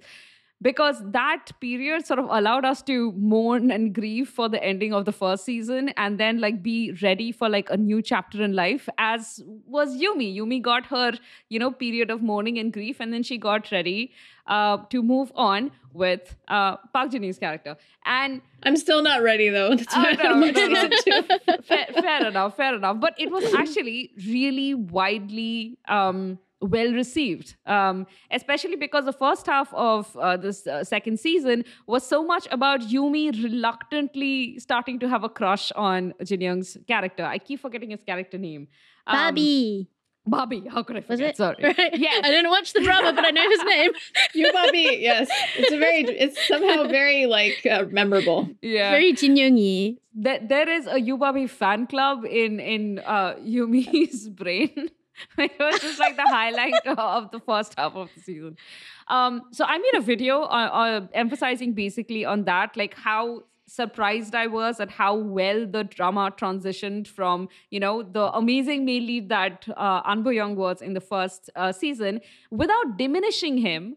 They managed to make Yubabi's, presence mean a lot in Yumi's life. And the story slowly started becoming more about Yumi as a character than her romantic life, which was also something I was super happy about. So yeah, this was something I was very excited about. I made a video. I'm very proud of it. So I seriously started making videos in around like June. Almost every single month I have released a video since then. And this is the one that has done the best this year. So I think it kind of translated. The next video, which was about startup, obviously not a 2022 one, so I will like quickly move on from this one. But the question that was plaguing me was that I felt like Han Ji Pyong's character felt like it was written like the male lead, even though he was the second. And the reason people had such strong second lead syndrome for him was because the writers kind of tricked the audiences. They wrote him like the male lead, especially in the first few episodes, and then they did a bait and switch, and that bugged everybody because you made us think he was going to be the male lead. You made us think the competition was going to be fair. Anyway, so I really enjoyed making that video. And the next two are ones that the first one is Business Proposal. I got really mad at Business Proposal for being something I was enjoying the heck out of and then putting in a casually horrible scene in episode 7 and never addressing it, and forget about addressing it, romanticizing it and then moving on. Moving on and then breaking all its promises to us. Basically. Yeah. And that was hard. And once that moment happened, I started noticing everything wrong with the story. So not only did it do like the worst thing, it also ruined my enjoyment of the drama after that. I made a passionate video on that. That is also something I'm very proud of. So I want to, put that out there. And finally, Alchemy of Souls, the one drama I made multiple videos on. I made 2 full-length video and like a couple of short, those vertical videos. And like, you guys don't understand the intensity of my love for this drama, that I actually made more than 1 full-length video on these guys. And each of them are something like 10 to 15 minutes long, which means the recording was like an hour long. It was a lot of commitment, but I enjoyed it a lot. All of these videos helped me improve my editing skills a ton and my narrative skills too. So I owe these dramas a lot because they pushed me to make these videos. And hopefully next year, which is in 2023, which is I'm assuming when this episode goes out, I start to be less dependent on triggers like this and can actually start creating videos in a more planned manner without waiting for something to like outrage me enough to start writing. So in conclusion, I had a lot of fun writing essays, blog posts, complaining about dramas, loving on dramas this year. And, like I said, incrementally bettering my writing skills. And there are a couple of dramas that I really wanted to make videos on or write a post on, but just never managed to. And the one that I most wanted to, but just could not make myself do anything for, probably because it just affected me so much emotionally, was Tomorrow. Almost like every episode of that drama hurt me in ways that was hard to process immediately and come out with a post because it felt too trivial. And now enough time has gone by and my memory of it has become fake. So maybe it's something I need to revisit and think about. But yeah, I often think about like of dramas that if I had a better process for writing or creating videos, there are so many dramas I would have had more to say about in 2022. And for me, like if New Year's resolution is something that we are still doing, for me, it's important that going forward, I have a process so that I don't miss out on talking about the dramas that really mean a lot to me just because I'm not ready, like I am not prepared to dive into it immediately. Having a process would help, and that's what I'm hoping I can do in 2023. Okay, I'm done. Good luck. Can I just say it's been really fun to watch you, like, not finding your voice, because you've already always had a great voice of analysis for K-dramas, but like refining your voice in this particular format that we know that you really love and that you've wanted to like, that you've been wanting to do this in this way. And it's just been really great to watch you like bloom and for the, you know, watching the Drama Notes channel grow and watching you grow as a video creator has been really great. So we're proud of you too. Yes. And I'm always amazed with like your screen presence. You're just so like, mashallah, you're really... Yes. Yeah, I can't word anymore. But you like every time I watch one of your videos, I'm like, should I tell her how good she is, or should I just sort of keep that in my heart? And like every time, I just have to be like, Barbie, you're so good. Because you know, sometimes I don't know if this is true for you, but like compliments ruin me.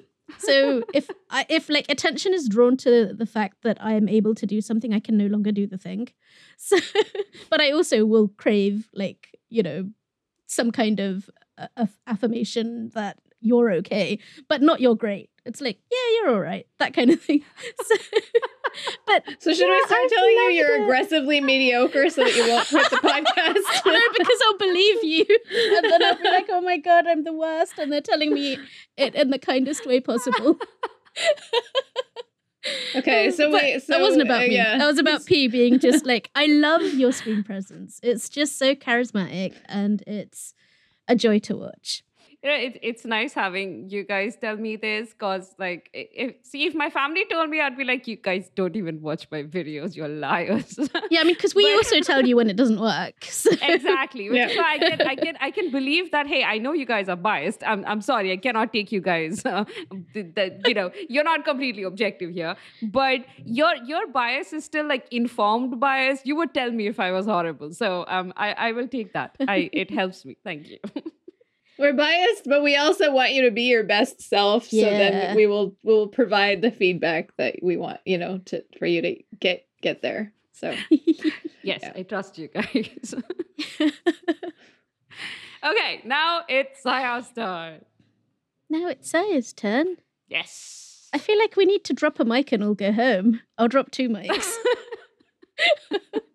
You're not allowed to drop your mic yet. You haven't said your piece. Okay, fine. Here we are. So I think I've been troubled by the dilemma that I haven't had a favorite drama all year. And as with everything this year, at one point I just thought, forget it. I don't care. There are no best dramas this year. However, a theme did emerge, or 3 themes emerged.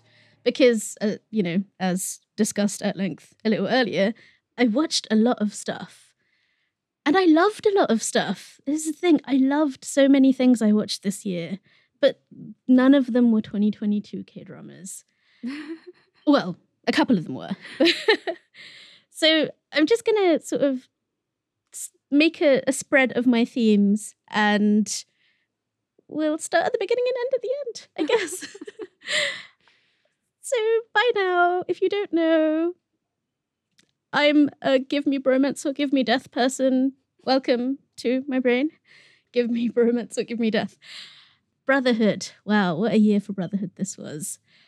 Such a good year. So much good, like, bro love. And, like, I still cannot answer to myself, like, the question, why do I love Brotherhood so much? Like, why don't I love Sisterhood this much? I don't know, but it's Brotherhood. Ghost Doctor, which I've already talked about, really set the tone for me, I think, this year with the Brotherhood stuff. And then you had, like, Rookie Cops, I think we haven't talked about yet, but that was such a heart-filling drama in many, many ways. And I think we talked about it in an earlier episode this year, maybe a yak or something about the first part of the show being a little and then the rest of the show being completely different. So if we leave aside that first part of the show, the rest of the show was just so nice, and like the friendships, just, you know, young people growing up together, and like, oh, it's, yeah, brotherhood. But my biggest brotherhood drama was Crossfire, and that was not 2022, and it was not a K-drama. 2019. And it was a C-drama. And also like Devil Judge, which was one of my last year's leftovers. But like Jisung and Jin Young, such a great relationship. And then you had Heartless City, where you had like Jung Kyung Ho and Spinach. What's his name again? All of his friends. Oh, Yoon Hyun Min. Yoon Hyun Min, yeah. Yeah. Heartless City was very much a brotherhood drama. Like, it was all about the bonds between the bro characters. And Arsenal Military Academy, of course. And we'll save the best till last. So that's my first theme.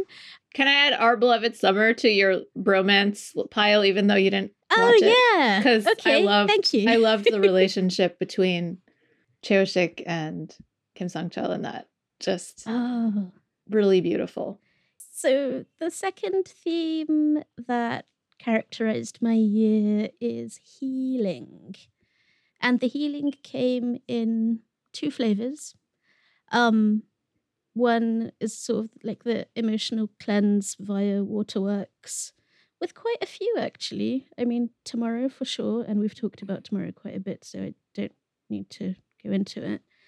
If You Wish Upon Me, same, we've already talked about it. But those two, I think, were the strongest. But also, you had shows like Miracle, which to me is like a little show that could, you know, it was not a big deal show. It didn't have big names, but it was such a gentle, warm hug of a drama. Crazy Love, strangely. It doesn't seem like it would belong in that genre. But yeah, I see that. Yes. Yeah. I can see that. And I actually remember, I mean, this was I can't decide if I want to talk about this or not, so I will skate over it. This was an emotionally difficult year for me, which I guess it makes sense that I watched a lot of fluffy things because life is hard.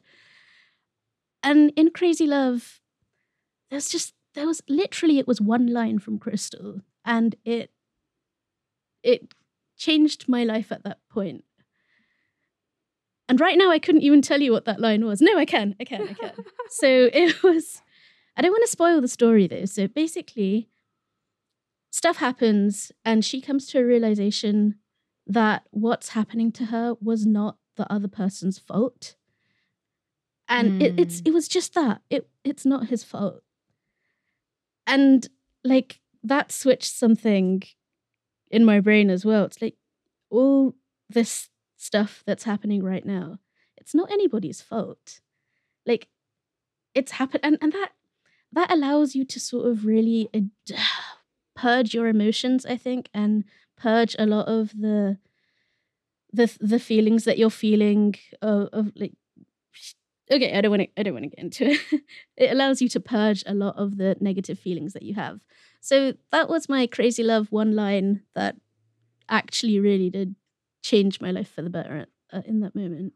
And Rookie Cups also. I think Rookie Cups did a lot. Thing is, if I tell you what it was, it spoils the drama. But it did a lot of emotional work. Like from beginning to end, it did a lot of emotional work. And yeah, all of these dramas were just like, it was like they acknowledged that you are going through something and that's okay. And you're going to be okay. And that was very meaningful.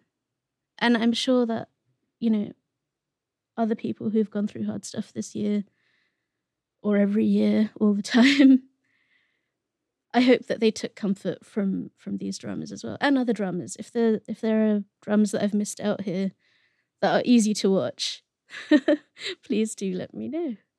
And the second way that I felt healing from dramas is through laughter.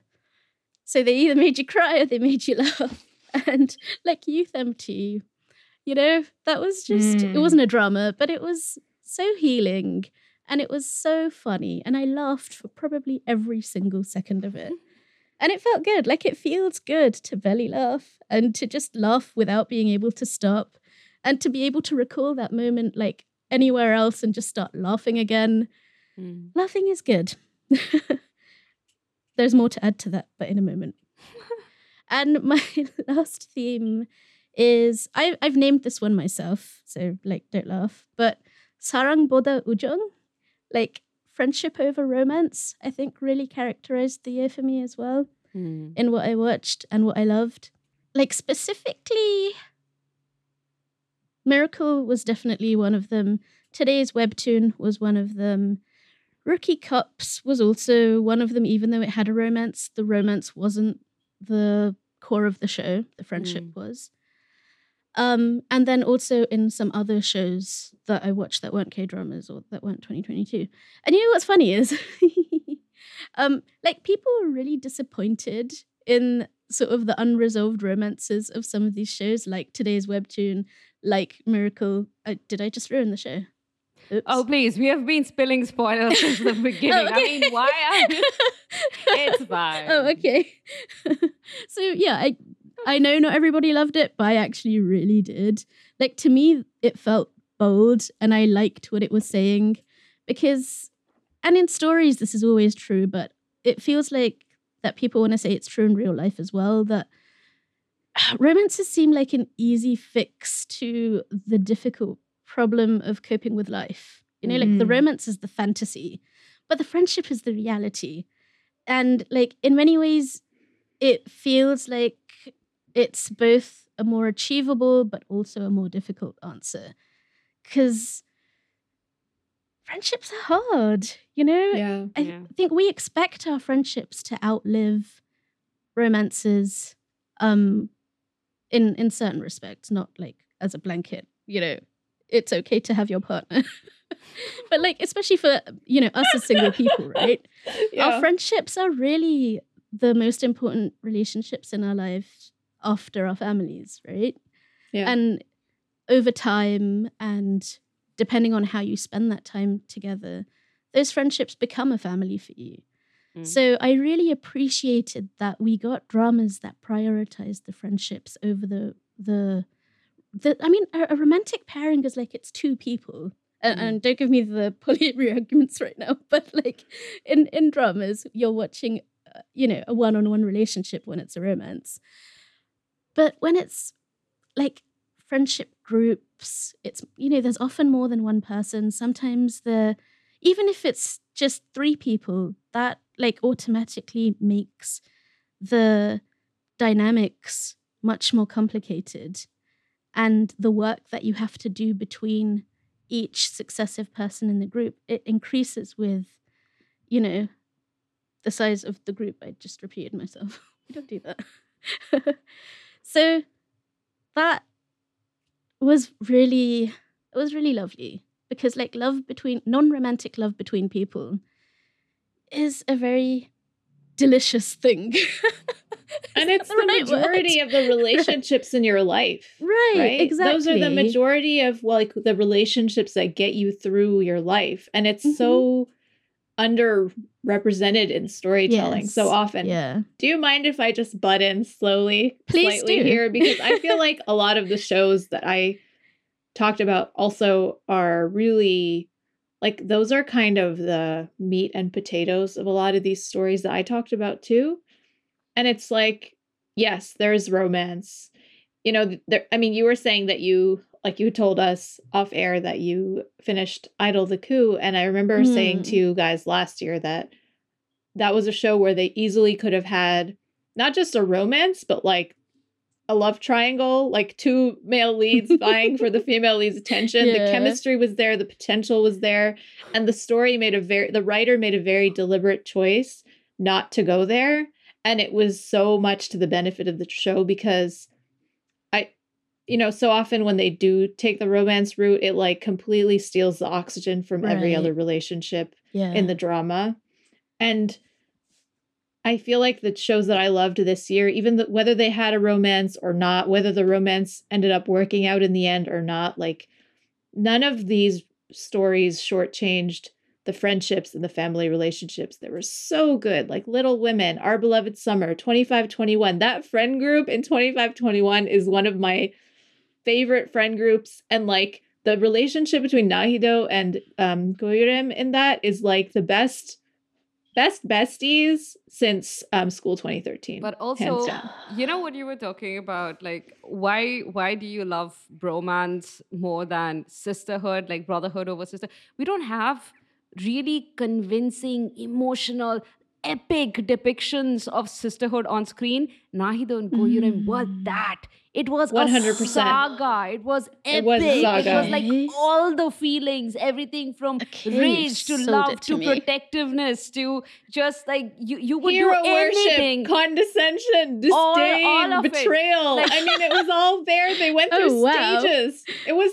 You have to watch the show. You Saya. have to, which I is am one of the convinced. reasons I was okay with the ending of the main pair, because for me, the true love for these two people, like the lasting relationship that would like take them through any difficulty in their life, was that friendship.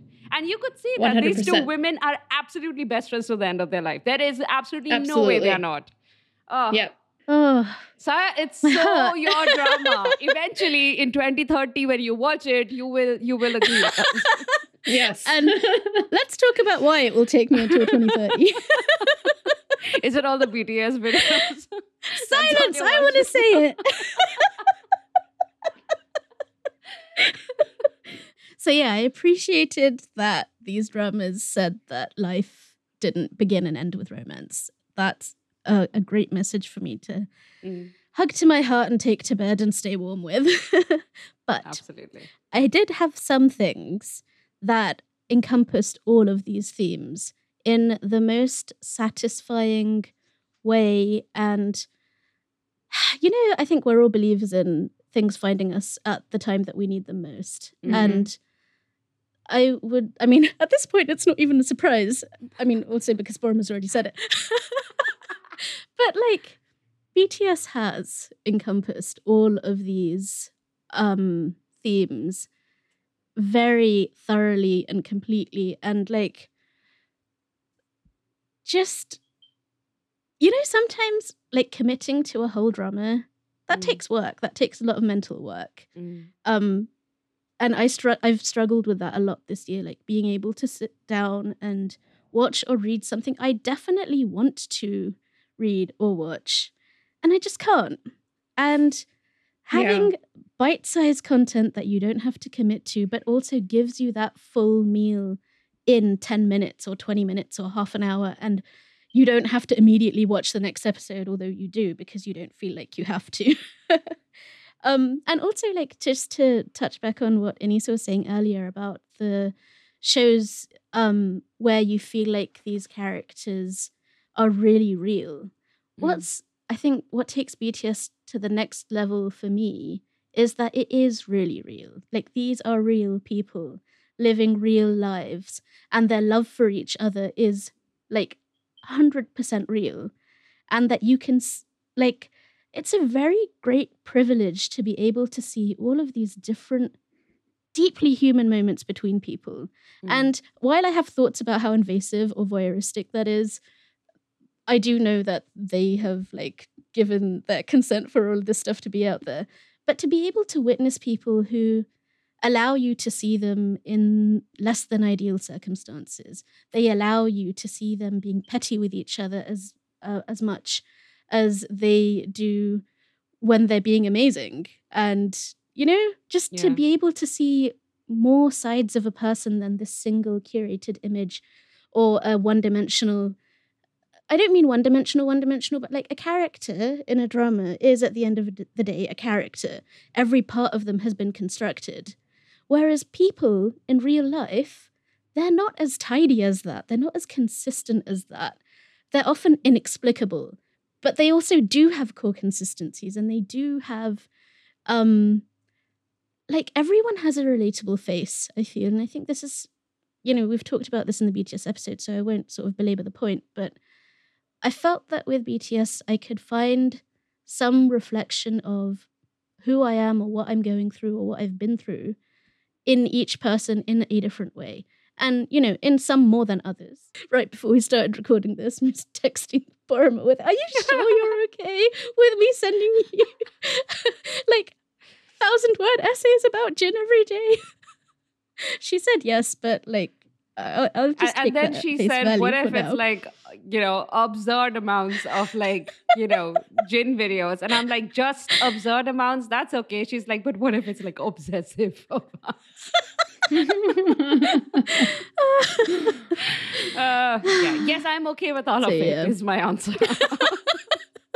And one last thing before I close out on all of this is that I remembered I accidentally came across an old Merlin video on YouTube yesterday where it's like Colin Morgan and Bradley James, who are the two leads of that show, the BBC show Merlin, singing, like lip syncing along to You're the Voice.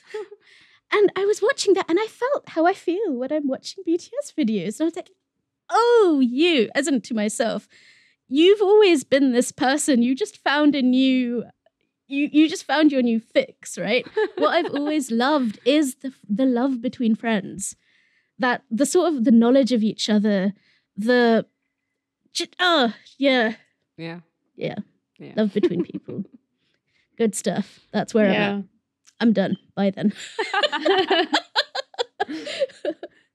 On that note, can I shout out something that really gave me joy that I discovered this year, but it happened in 2020? My sister told me about it. It's the cast reunion from the Lord of the Rings movies, the Peter Jackson movies. Yes! I just found out like 2 weeks ago that they had done this like for charity lockdown reunion in 2020. And I was like, why do I not know about this? And then I watched it immediately. And then I cried tears of joy because it was so pure and full of loveliness. Yeah. And it's so nice to see how much these people still love each other after 20 years. And how it was like as miraculous an event in their lives as the movies have been for me in my life, because they have been very healing and a way to process my grief and trauma about a lot of things. So go watch it if you haven't seen it. It's on YouTube, so guys, really, it's very yes, it's on YouTube. I have a question to you guys. Okay. What do you think is common between these three dramas? Soundtrack, Love is for Suckers, and Our Beloved Summer. Music? Uh-uh. The summary? I don't know. I'm about to fail this exam. I don't know. Will I get thrown out of school? My brain is tired. Okay, so in all three of these dramas, the main pair go from friends to lovers, but far more importantly, the main pair... Is it a reality show? No. The main pair who go from friends to lovers have friends who are couples and they own a bar where they get to hang out. And you're right. Random. It's very random. But it's true for all three of these dramas. What was it with like friends to lovers and like having friends who own bars? What? You know what else I noticed this year? A lot of people are allergic to peaches in K-dramas. And I'm like, this is such a random allergy. Why is everyone allergic to peaches? It's in Our Beloved Summer. It's in Reborn Rich. And like, I know that I've seen other shows with the peach allergy. And I'm just like wondering, is this a common allergy in Korea? Or is this just like a thing that K-dramas have decided? No, I think it's a trend because it used to be like male drama heroes had like shrimp allergies and their moms would not know, and that is how you knew that the moms were not connected with their child.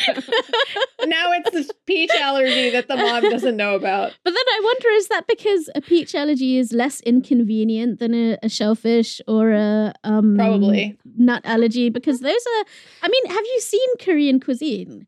I couldn't barely eat it because of my allergies. No, same. Yeah, I have a shellfish allergy and like Korean food and I have a peanut allergy as well. So it's and my sister has a sesame allergy on top of those. Oh God, so you're sesame is hard. Yeah. Sesame is tough. Yeah. So with that, we come to the end of this segment. 오늘의 날씨 일기예보는 맑음 햇살 밝은 오후 무작정 어딘가 향하는 발걸음 너와 자주 걷던 거리 어쩌면 너무 익숙해져 버린 습관과 같아 매일 너랑 기억에 갇혀 살아